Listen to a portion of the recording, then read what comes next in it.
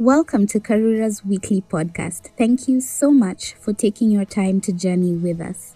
We hope your spiritual life will be transformed as you listen in. We start in 3, 2, 1. Reverend Ngari, as we conclude this 40 days journey, how has it been for you? What has stood out for you, even as you bring us the word of God? I think everything has stood out. One of the things that has stood out actually is being interrogated every Sunday. Having somebody check up on me whether I'm actually doing what I'm telling everybody else to do. And it's been an encouragement because it means that I am actually more aware, maybe than any of you, about the need to put to practice the things that I am learning. And God has blessed me, and has blessed, the work that I've been doing as I've reached out to people, as we've interacted with members of our extended family because of the challenges that we've gone through. I really believe that even doing this whole program has really made a difference, in doing those things. It's been great, being connected with people, dealing with some of the issues that came up. I can say that 40 days of love for me has been a journey of joy. It's been a journey of growth. And as we are celebrating right now the 40 days and having completed, I just want to say, for me, it's been such a joy to get back there, to be remembering. And I hope that it's been a joy for you to be learning to live the things that God says are the most important thing that you can do with your life. I pray that it's something that it's exciting. As we started this thing during the kickoff Sunday, I shared my prayer for you, Philippians chapter 1, verse 9. And it says, "And this is my prayer, that your love may overflow more and more with knowledge and depth of insight." That your love may overflow more and more with knowledge and depth of insight. Has your love overflown? Have you grown in your whole love? Have you learned more, your knowledge and the insight, the depth of insight of love?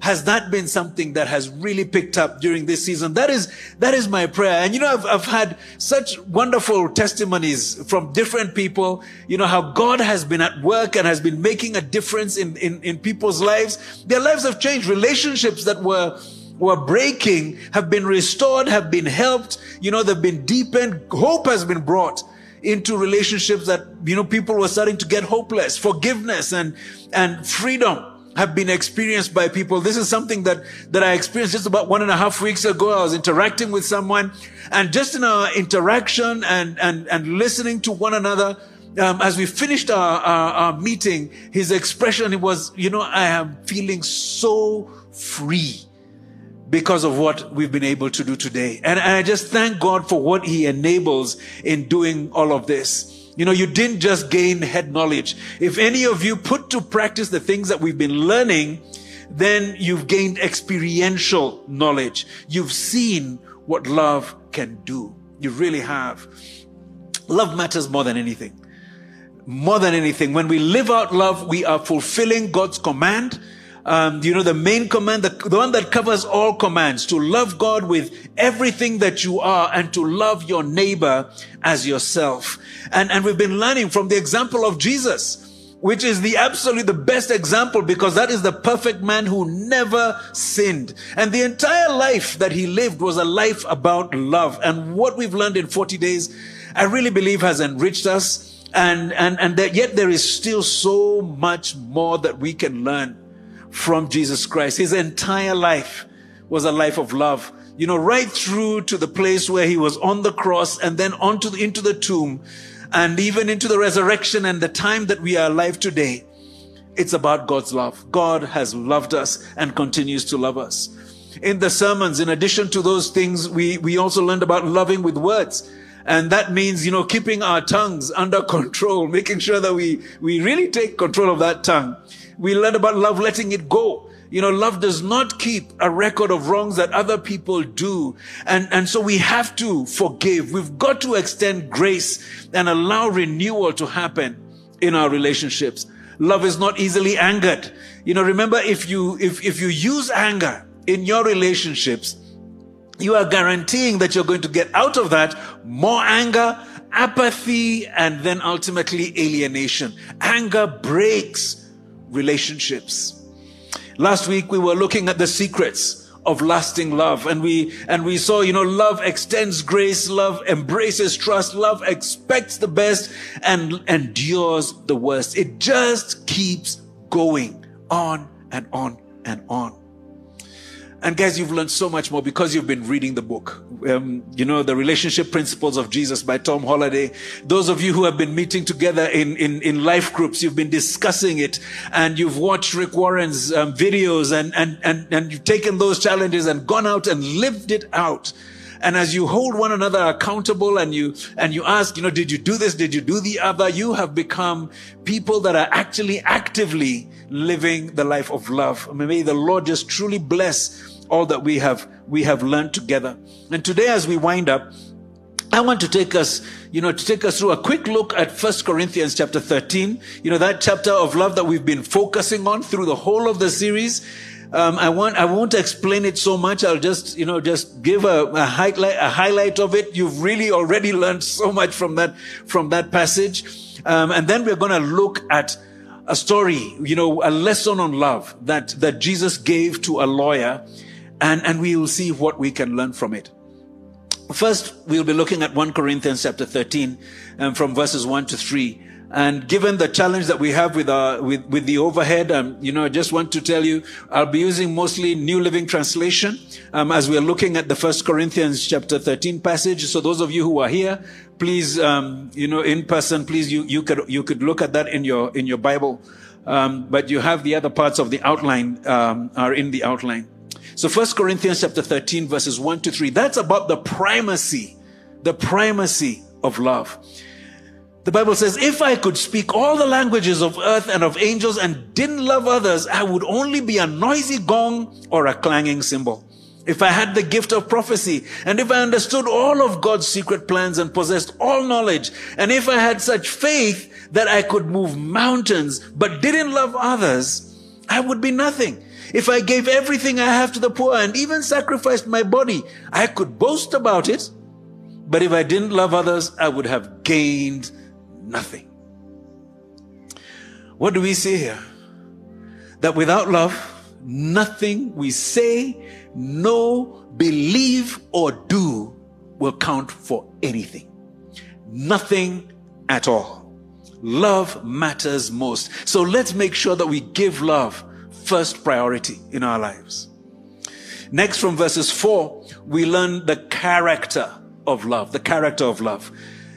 Love is patient and kind. Love is not jealous or boastful or proud or rude. It does not demand its own way. It's not irritable. It keeps no record of being wronged. It does not rejoice about injustice, but rejoices whenever the truth wins out.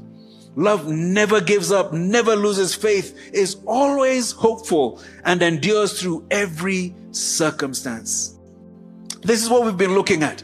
The last few weeks, the last 40 days, we've been looking at it in detail in the sermons, in the small group studies. It's the character of love. This is what love should look like to other people, our love to them. When we are expressing love, when we are living out love, the life that God has called us to live, this is what should be being expressed. 1 Corinthians 13, 4 to 7. And then from verse 8, we see the longevity of love. The longevity of love. Prophecy and speaking in unknown languages and special knowledge will become useless, but love will last forever. Now, our knowledge is partial and incomplete, and even the gift of prophecy reveals only part of the picture. But when the time of perfection comes, these partial things will become useless. So verse 13, 3 things will last forever: faith, hope, and love. And the greatest of these is love. You make an investment in love, you are making an investment in eternity. The impact of love runs on and on and on. Everything else that you'll ever do will be left here. Everything else that you've ever owned or anything will be left right here. But love continues to matter into eternity. And so our first memory verse just speaks out what we are to do. 1 Corinthians chapter 14, verse 1. Let love be your highest goal. 1 Corinthians 14, verse 1. Love matters most. Love has true healing power. It really impacts and makes relationships rich. And it is the only thing that lasts forever. Let love be your highest goal. Now I want to look now at one of the best known passages in the Bible concerning love. And it's a lesson that was taught by none other than Jesus himself. And it's the parable of the Good Samaritan in Luke chapter 10, verse 25 to 37. In this case, I'm using the NIV, so those who would like to follow along can do so. Verse 25. On one occasion, an expert in the law stood up to test Jesus. Teacher, he asked, what must I do to inherit eternal life? What is written in the law? He replied. How do you read it? He answered, love the Lord your God with all your heart and with all your soul and with all your strength and with all your mind. And love your neighbor as yourself. You have answered correctly, Jesus replied. Do this and you will live. Is this familiar? You know, we've heard this. This is a summary of everything that the Bible teaches. Love God with everything you are and love your neighbor as yourself. You do that right and yeah, you've made it. That's success. But this lawyer wanted to justify himself, so he asked Jesus, and who is my neighbor? In reply, Jesus said, a man was going down from Jerusalem to Jericho when he was attacked by robbers. They stripped him of his clothes, beat him, and went away, leaving him half dead. A priest happened to be going down the same road, and when he saw the man, he passed on the other side. So too, a Levite, when he came to the place and saw him, passed by on the other side. But a Samaritan, as he traveled, came where the man was, and when he saw him, he took pity on him. He went to him and bandaged his wounds, pouring on oil and wine. Then he put the man on his own donkey, brought him to an inn, and took care of him. The next day, he took out 2 denarii and gave them to the innkeeper. Look after him, he said, and when I return, I will reimburse you for any extra expense you may have. Which of these 3 do you think was a neighbor to the man who fell into the hands of the robbers? The expert of the law replied, the one who had mercy on him. And Jesus told him, go and do likewise. Go and do likewise. Action. You know, how do we love our neighbor? You know, love is an action word. It is something that we lived out in a life that lives, that lives out love in action. Is what our Lord is commanding us as he ties this to that first commandment, those greatest commandments. Jesus is teaching us a love of God that is expressed in loving a neighbor.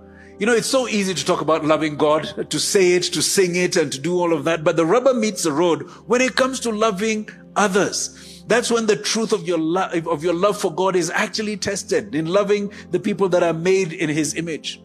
And the first thing that we can see from this passage is that love that God recognizes is beyond religiosity and status. It's not about how much you pray or how holy you look or what position you have in the church or anywhere else for that matter. The priests and the Levites, these were the top of the Jewish religious order. You know, it was the priests that were the ones who were representing the people before God. They presented the sacrifices. They prayed for the people. You know, the Levites were the temple servants. They were the worship leaders. You know, these guys, these were the people that you would have thought were closest to God. That is the appearance. But appearance and status aren't it.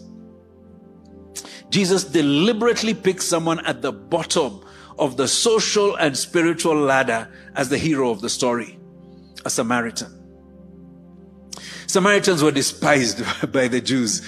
You know, they were considered to be mixed race people, therefore contaminated. You know, they claimed to be following the same God, but also in that one, they were off the mark. You know, if you remember the story of Jesus meeting with a Samaritan woman, there's a point at which, you know, she asks him, you know, where are we supposed to be worshiping? And Jesus tells her, you Samaritans worship what you do not know. We worship what we do know, for salvation is from the Jews. That's John chapter 4, verse 22. So their teaching was wrong, and the Jews looked down on them. They despised the Samaritans. Yet that is the person in this story that Jesus told that Jesus wants us to emulate. He is the example, not because of his looks, not because of the pedigree of his tribe and the accuracy of his theology, but because of his actions. Actions that show the kind of love that God wants to see in us. Love that God recognizes is a love that acts. Go and do likewise. What do we see in the loving actions of this Samaritan? I want to propose 4 things. Love, grace, compassion, courage, and sacrifice. And it has a goal. Love has a goal. And that goal is fullness. So firstly, the grace of love. It starts, it just says, but a Samaritan. And so that just tells you, wrong tribe, wrong religion. And these were a big deal for the people of those times. Even a bigger deal than it is for us when we are, in our political seasons, and tribalism is always, sort of coming up.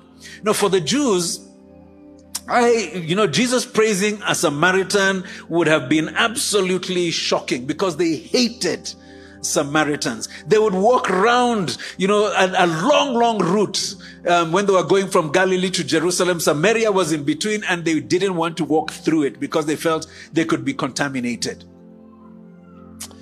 So did this Jew deserve any help from a Samaritan? No. In fact, most likely the robbers on that road, given the geography of that place, were also Jews. And most likely that Samaritan had heard many stories of other people being beaten up on that road.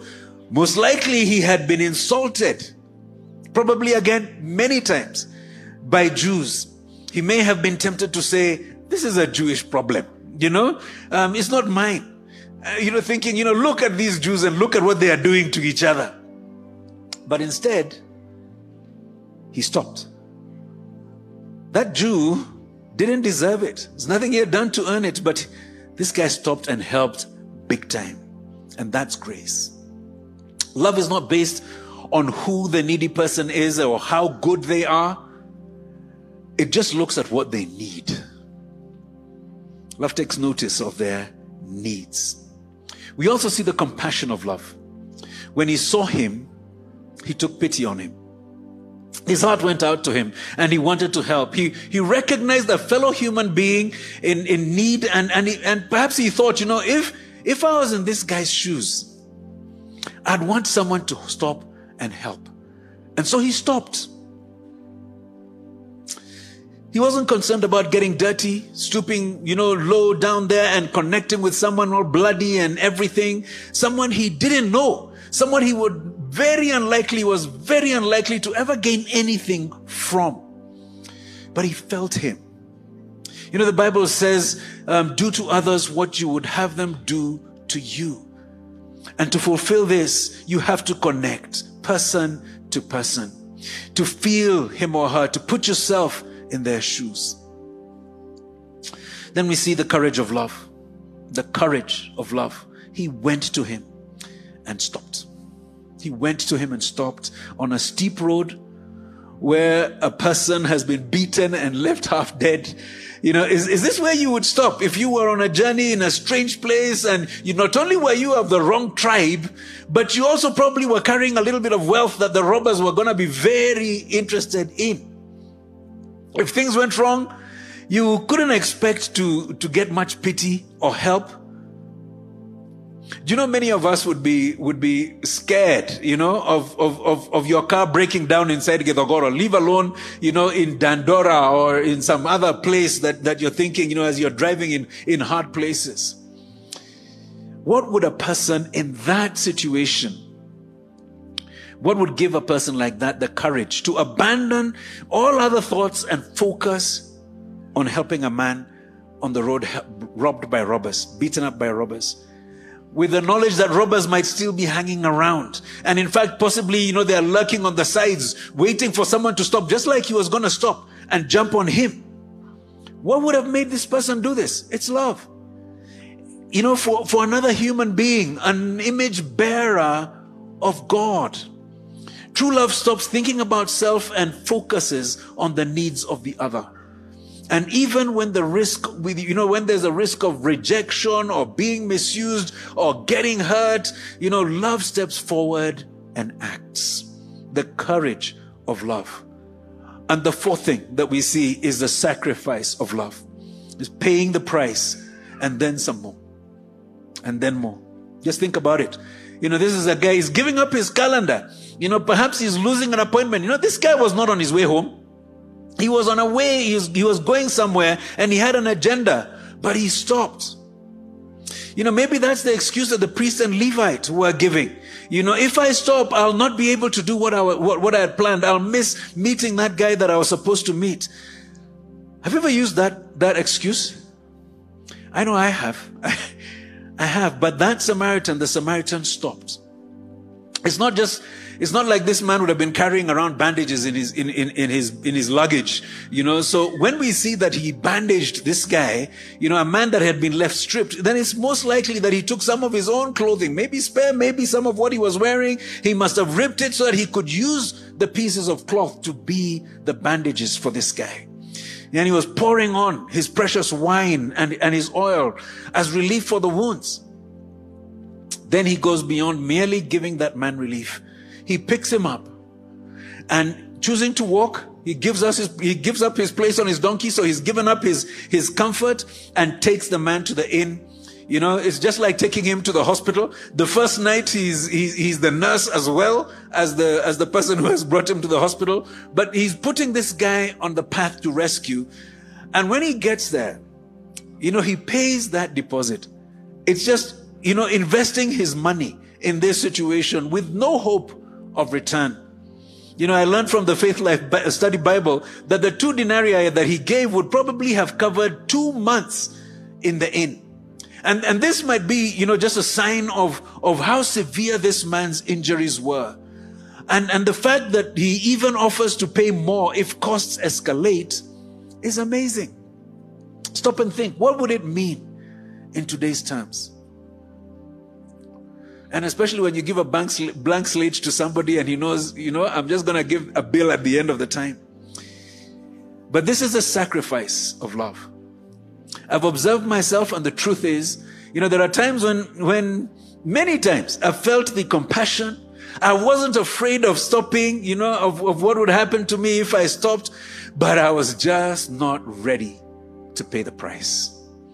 Maybe because I was in a hurry. After all, I had an agenda. I was going somewhere when this thing happened that came to my notice, came to my attention. Maybe because I was afraid of all the other things that might come up with this thing. It might just make life so inconvenient. Like taking an injured person to the hospital, and then you have to go through the hassle of registration at the hospital, and maybe you have to report to the police, and then the police will be telling you to be a witness in the case, and now you have to go for court case as a witness. But it might not even be that complicated. Maybe it's one of these VDPs. Remember those guys? Very draining people. And helping them is going to be a drain. And I just don't feel I have the energy at the time. Truth is, love is costly. To be patient, to be kind, to choose not to get angry, to be careful with your words so that they build and they don't tear down other people, to forgive. All of this always means that I'm paying a price. Love requires sacrifice. We've got to embrace that truth. If we want to grow in love, it's going to cost us. And then we see that love has a goal. The goal of love is fullness. Love does not just stop at first aid. Not even at the place where most people would say, you've really tried. Just after all, taking someone to hospital and paying the deposit, isn't that amazing? Isn't that enough? It's a big deal.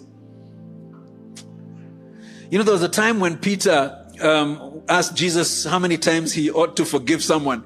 And I was reading, from the scholars, they say that, in those days, most teachers would say that 3 or 4 times, forgiving 3 or 4 times was great. And so when Peter is saying 7 times, he wants to sound generous. He probably is thinking, I'm going to sound very, very generous. But Jesus just blows Peter's math out of the window. Not 7, but 77s.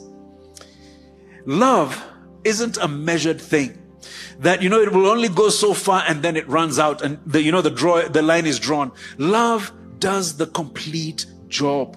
It gives and keeps giving. This guy even promises to come back and pay whatever was left over, so that this guy was completely healed. This kind of love that Jesus is giving us as an example is the kind of love that Jesus lived. It's the example of Jesus. Firstly, in Jesus we see grace unparalleled. None of us deserves what God gives to us. All of us, if we are honest, we know that what the Bible says in Romans chapter 3 verse 23 is true. It says all of us have sinned and fall short of the glory of God. And yet, even when none of us deserves God's attention, let alone his love, he spreads it abroad to all. In Matthew 11:28, Jesus says, "Come to me, all who are weary and burdened, and I will give you rest." All. In John chapter 7 verse 37, Jesus says, "Let anyone who is thirsty come to me and drink." Sinner and holy man, rich man, poor, Gentile or Jew, it doesn't matter. The door is open for all. That is grace. Jesus was full of compassion. The Bible refers to Jesus' feelings towards people many times. He cared. For example, in Matthew 9:36, the Bible says when he saw the crowds, he had compassion on them. And if you've read that article, that place, you'll recognize Jesus was tired at this particular time. But he ends up giving them the whole day. Philippians chapter 2 verses 6-8. The Bible says, though he was God, he did not think of equality with God as something to cling to. Instead, he gave up his divine privileges. He took the humble position of a slave and was born as a human being. Adding verse 8, he humbled himself in obedience to God and died a criminal's death on a cross.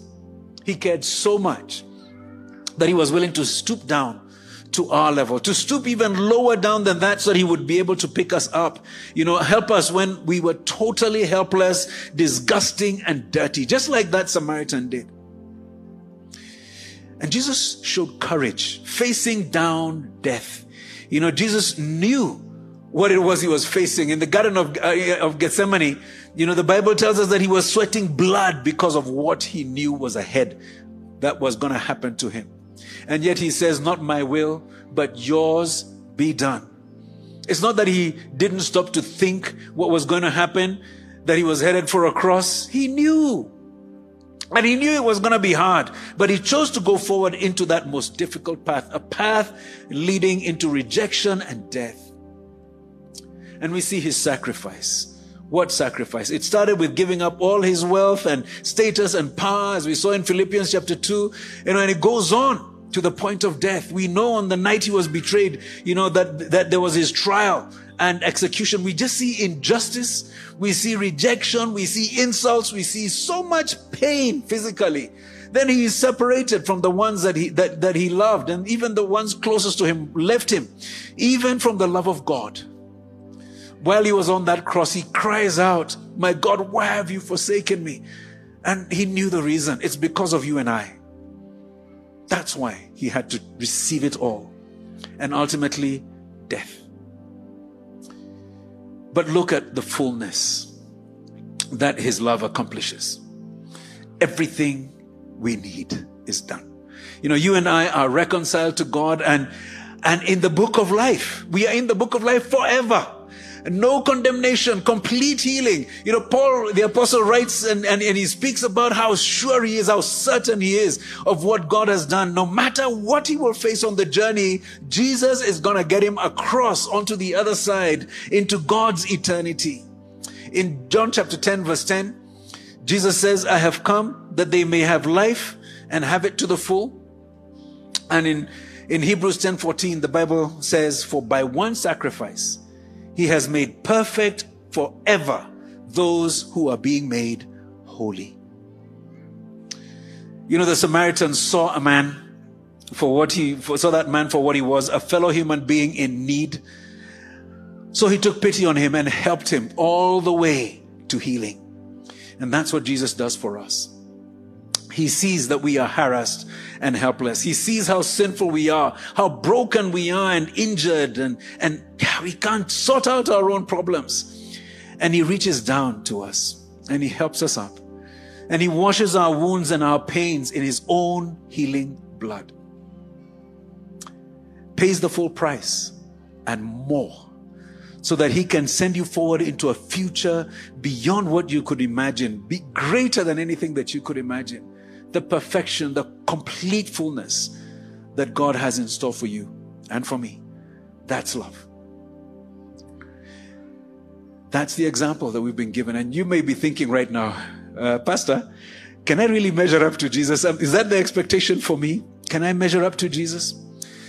And I have to say, no, you can't. At least not in your own strength. So where do we find the empowerment for love? When God calls you to a standard, he also promises to give you what you need. And more than that, he promises to walk together with you through it. Jesus said in Matthew chapter 11, verse 30, "For my yoke is easy and my burden is light." Now I know, for many of us, when we actually look at what he calls us to, we often think, this is too much. This is too hard. But when we actually take it up, really taking his yoke, we find that it's easy because Jesus has taken the hard wood on his back. The burden is light because Jesus is carrying it together with us. This is about God at work in you.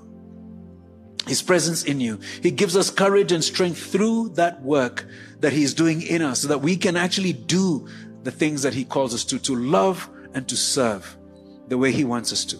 It comes from God. 2 Corinthians chapter 3, verses 5 to 7. The Bible says, not that we are competent in ourselves to claim anything for ourselves. We just can't. It's not possible for us to really do this in our own strength, but our competence comes from God. He has made us competent as ministers of a new covenant, not of the letter, but of the Spirit, because the letter kills, but the Spirit gives life. The Holy Spirit is a life-giving Spirit. We receive life from him, and because of his presence in us, we can be life-givers to other people. Brothers and sisters, Jesus said, go and do likewise, like he has done. He has shown us a love that cannot fail, a love with power that breaks through death and goes on forever into eternity. In 1 Corinthians chapter 13, verse 8, at the end of that powerful section that tells us about true love, the character of love, the Bible says love will last forever. In the NIV, it says love never fails. Now, I know my love fails, but his doesn't. And the empowerment that he gives to me, empowered by his love, mine can make an eternal difference. Imperfect as it is, it will make a difference because of Jesus.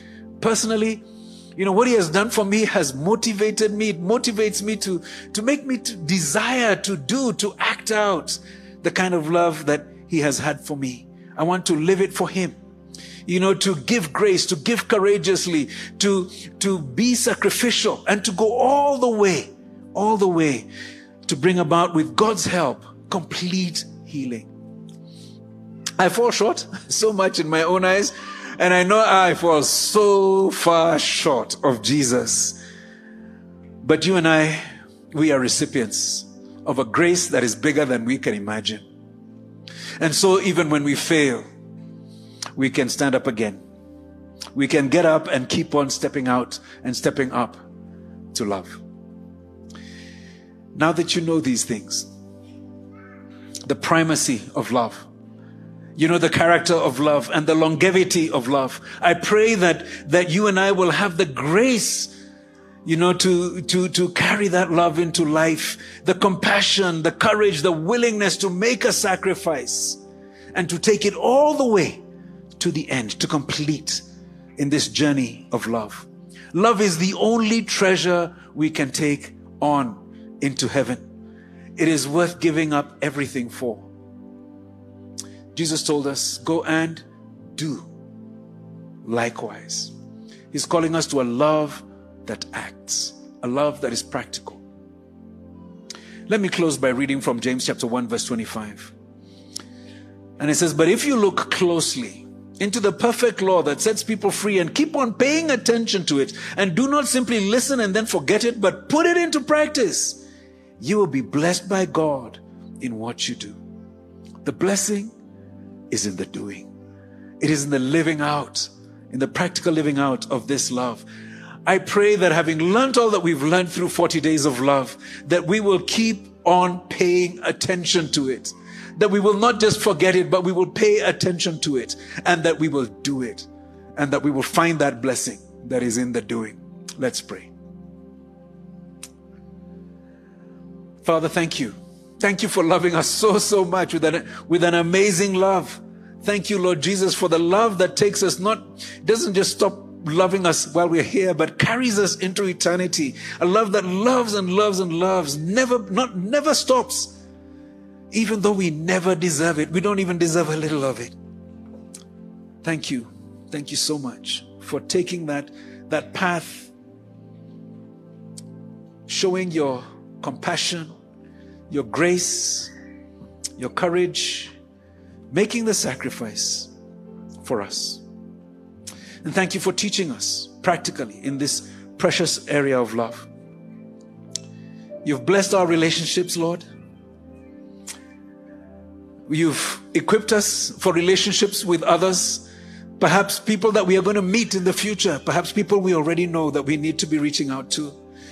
Thank you, Lord. And please help us. Please help us to always remember to live the things that we have learned, to put love at the center of our lives, to make love our highest goal, because love matters more than anything else. That, Lord, we would be a people who have placed our treasure in heaven by loving this one thing that will last into eternity. And I pray for each one of us, Lord, that we will find blessing as we do what we have learned. In Jesus' name, amen. Amen.